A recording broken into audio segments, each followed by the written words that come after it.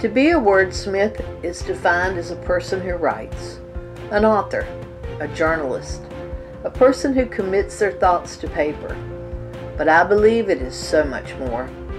The ability to craft a story, to change lives, to transport the ordinary life to an extraordinary place, to put words on paper and awaken the imagination in ways that the reader never dreamed possible. Yes, to have the ability to see what isn't there and make you see it too. To awaken the senses in new and amazing ways, like feeling a cool breeze on a hot summer day on your cheek. To smell wildflowers as they bloom. To taste a delicacy on foreign soil.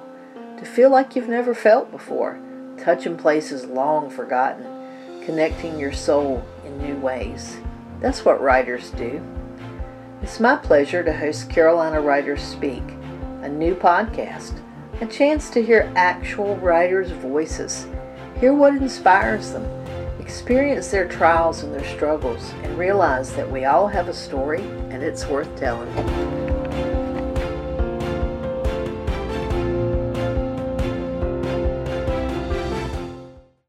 Good morning, this is Rose Cushing, and I'm so excited because my guest today is Bobby Shealy. And Bobby has a new cookbook out, A Taste of Living in Charleston. And I got to tell you, I have this cookbook. He was kind enough to send me one, and I am over the moon excited about it. So, Bobby, thanks for being on the show this morning. Thank you so much for having me. Tell us a little bit about you. Well, I am an 11th generation Charlestonian. I'm the descendant of Captain Robert Seabrook, who came into Charleston in 1680. So when I say I'm from Charleston, I mean I'm from Charleston. Yeah. And born and raised here, obviously, grew up on Sullivan's Island in the 60s when my dad was the principal of the school. And people think of Sullivan's Island and how much money it takes to live there now. Well, you only had to be poor to live there then. Right on. I understand. I grew up on the coast of North Carolina, and back then, you could swim anywhere, but nowadays you can't. Right. That's right. That's right. So, grew up on Sullivan's Island, and I deal with childhood. So, are you a chef? No, there's a story behind that. I mean, my family always, food was a center of our life. Right. Typical Southern family, Sunday dinner, and always lots of food around. And since we lived on Sullivan's Island, we had access to fresh seafood, and my grandparents lived out in the country in Vegas. We had a fresh garden. So I grew up with a lot of fresh vegetables and fresh food. But as time went on, I, like any other Southern guy, loved food, and eventually I started cooking. I went to college, probably when I was about 20. And over the years, I just always cooked and entertained, and I learned that from my parents because they always had big parties and entertained, and my mom always did the food. And I always had tables that could seat 6 to 10 people. But I'm actually a real estate agent. I've been a real estate agent in Charleston for 23 years. That's my main bread and butter. A friend suggested I write a cookbook, and long story short, I went to a cocktail party I was planning on going to that I'd been invited to by my good friend Brett Thurman. She's an artist downtown, and lo and behold, when I walked into the cocktail party, there was the great Natalie Dupree. Oh, wow. Standing with the brain jam of Southern cooking. And so I said, now or never. So I went up and introduced myself and told her I was thinking about writing a book. And could I ask her a couple questions? And she said, honey, let me give you my email address. I'd love to have you over to my home and discuss it. Well, I couldn't believe it because, here she came. And look, the funny part was the email at that time, not that now, was Natalie Dupree at AOL. She told me that. I thought, she just gave me some, bull crap email just to bounce back. She was just trying to get rid of me. Right. So I emailed back, and she emailed me back about 11:30 that night and set up an appointment for me to come over to her home in Charleston. And I couldn't believe it. And I was as nervous as you can imagine, walking down the street with a basket of so many things that I had made that I could cram in that basket. And I was pinching myself saying, I cannot believe that I'm getting ready to go now to his house. Well, I went and we had a delightful several-hour visit. And one of the things I had taken was a pate. And she said, is this pate? And I said, yeah. She said, well, this is better than what I was going to give you. Let's eat it. And I said, okay. Well, she held the pate and she would serve herself 2 crackers of it. And then she'd hand me one. And she'd eat 2 and she'd hand me one. And she said, this is delicious. And I said, well, I know where you can get the recipe. But moved quickly on from that. She was so gracious, and put me in a direction that she calls me up and says, listen, my 2 good friends, Cynthia Glauber and Virginia Willis, are going to be holding a class on how to write a cookbook. And both of them are James Beard Award winners, and both of them are successful cookbook authors. And so I sat in on the class. Well, the first day I sat in on the class, they announced they were starting a consulting business. And so I thought, you know what, I'm going to hire them to consult with. Well, I did, and the 3 of us hit it off like we had known each other all of our lives. And immediately they were like, you changed the name of this book. The book was going to be The Charleston Real Estate Chef, A Case for Living in Charleston. Right. Make the case for living in Charleston, the title. And the next thing you know, they became my publishers. Nice. And for those who don't know about Virginia and Cynthia, they're both celebrities across the United States in their own way, with James Beard Award and cooking and cookbooks. And Virginia is on TV shows and magazines. And, you know, you just couldn't get 2 better publicists to have with your book. For sure. And the rest is history. It came out, and it took about a year to write. And a lot, and when I say a year, it was a lot of nights and a lot of weekends in front of the computer with a bottle of wine on martini.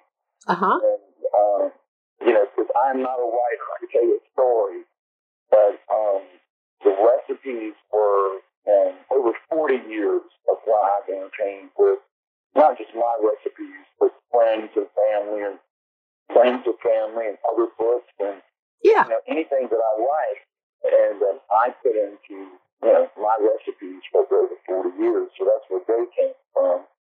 And I've been so fortunate. I'm very humble because when that book was launched, it was just like an explosion. Since it's been launched, I've been on 3 TV shows. There's been several newspaper articles done. I've been in a magazine, other magazines coming.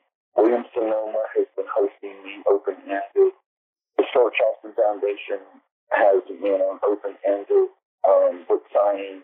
It's one event after the other. Like yesterday, I was the guest lecturer for the College of Charleston Association of Retired Professionals. There are like 200 people there.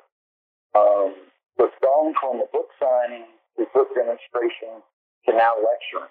Wow. And it's been an amazing, crazy ride for a little over a year. Isn't it funny how all these doors open for you that you don't think will, or you're not expecting them to, but it just kind of expands and grows and has a life of its own when you do a book? Well, and my father always taught me to make your own lunch. And I wasn't planning on going to that cocktail party where I met Natalie. I had been shown 8 houses that day, and I was tired, but I told the host I would. And you know how something in you says, you need to do this, you need to do this. And something pushed me all day long to go. And when I saw her, I saw an opportunity. Right. And that opportunity, if I had not gone up to Natalie, she wouldn't have introduced me to Cynthia in Virginia. They wouldn't have become my publicist, and I probably wouldn't be sitting here talking to you now. Right. That's very true. Some of the best advice people give is follow your heart. Yeah. Well, I have enjoyed this book so much because I love to cook and I love cookbooks. And I'm so glad that the recipe for chicken bog is in here. because I've eaten it at so many occasions, but I never had the recipe. So now I can cook it too. There you have it. You know, that's my motto. If I can cook it, so can you. Yeah, I love that. I love that. And your photography in your book is outstanding. Can you tell me a little bit about that? I can. My dear friend Pam Hunt, we've known each other all of our lives, and our families have known each other all of their lives. We went to high school together. She's a dear friend. She does mostly birds, and I asked her to do photography for the book, and she did an amazing job. Everything she took, we used something from my house and did it in my home, and I think that's one of the awards of the book, because I think the cover attracts people because it's red and bright, and when you open it up, you see that gorgeous photography, and you're like, hey, what else is it? Absolutely. The photography is all local, Charleston area. Of course, but she did an amazing job with it. She really did. I mean, the cover is so beckoning, because you're sitting in a chair, in a very comfortable, elegant situation with your real estate side and a taste of Charleston kind of in your lap on a tray. And when you open it up, there's this magnificent live oak tree covered with Spanish moss, and it just screams Southern hospitality. So there's no way to resist buying it. Right. And your recipe collection. A lot of people are buying it for a coffee table. Yeah, absolutely. Your recipe collection is outstanding too, because they're traditional Southern things that we all grew up eating, and you make them not seem complicated that we couldn't cook them ourselves. I love that. Right. That's one of the premises behind the book, because there's shortcuts to so many things without interfering with flavor, and we're all busy, and, people that like to entertain, you want to make it easier for them, and many of these recipes you can freeze and make in advance, or double and serve one and keep one. You're not burdened with dealing with a lot of food today if you're a fan, or today you're having just 4 people over. Right. Now, what was your biggest obstacle when you were writing this book? That I'm not a writer? Well, that does slow you down. I didn't quite know where to start. I did self-publish the Mapped Out book, and I did research on that. And, the bottom line is the publisher is going to get their money. It's just how they get their money. Right. And the hybrid publishers are much more popular now, which is self-publishing. And Mascot had been in business at the time 16 years. They had a great reputation. And you still, instead of having to get an agent and the agent presents to somebody, you present directly, which makes it easier. And they're not going to take on a project that isn't going to make them money in the long run. And so I presented myself to Mascot, and after my presentation, they offered me a contract. Nice. And they provide you with, entire staff to work with you through the process. So you have editors, and you have people helping you. When people hear self-published, they think, oh, you got to do all the work. Not at all. I had 10 people working on a team really for me and with me. Yeah. Well, that's exciting. They did a beautiful job. And so tell us where your books are located so folks out there listening can know where to order one. Well, if they want a personalized autograph book, they can order it directly from me, and I'll ship it out, and that is at BobbyShealy.com. Okay. My website. Right. And depending on where they live, it is on Amazon, and it's in the Barnes & Nobles. I know across the state of South Carolina, so I'm guessing if you live in another state, contact with your Barnes & Noble and I could get one for you.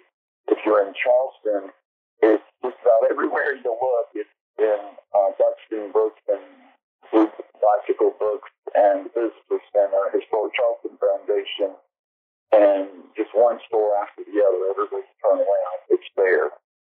That's really nice. Now, your proceeds benefit a charity near and dear to you, so tell us about that. Yes. Pet Helpers Adoption Center. but here in Charleston, South Carolina, and they, it's a wonderful adoption center. They take and rescue pets, and no pets are put down. And they obviously, any center like this needs money. And I'm a cat person, and I've gotten several cats from them.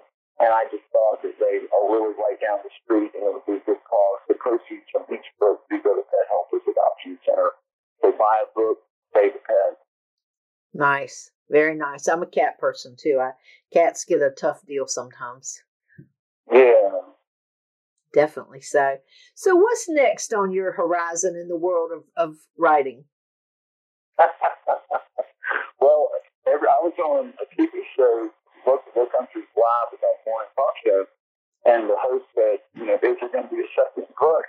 And I looked at her and I said, Erin, when I look at this one, I wonder who in the hell wrote it.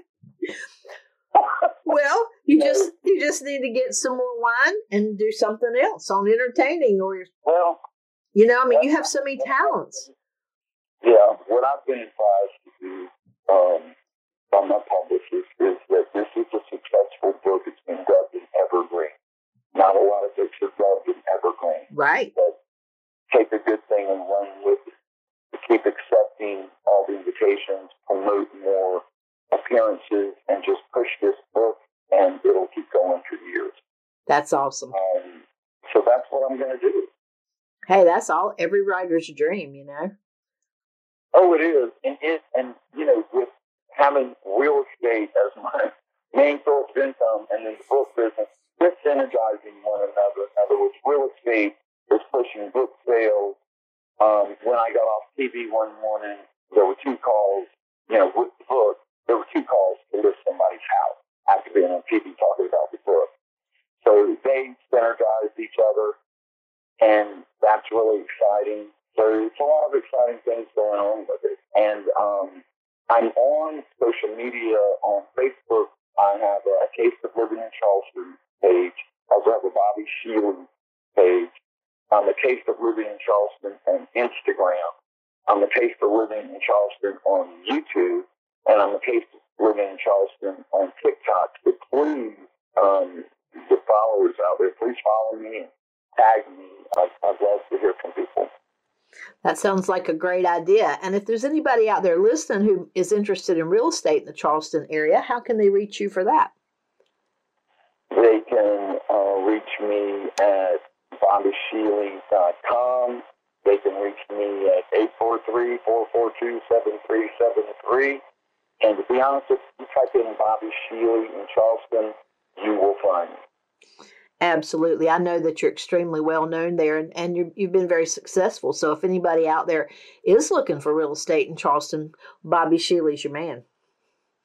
That's right. I appreciate that. All right. And do you go beyond Charleston, or do you cover some of the other areas on the coast? Or? Oh yeah.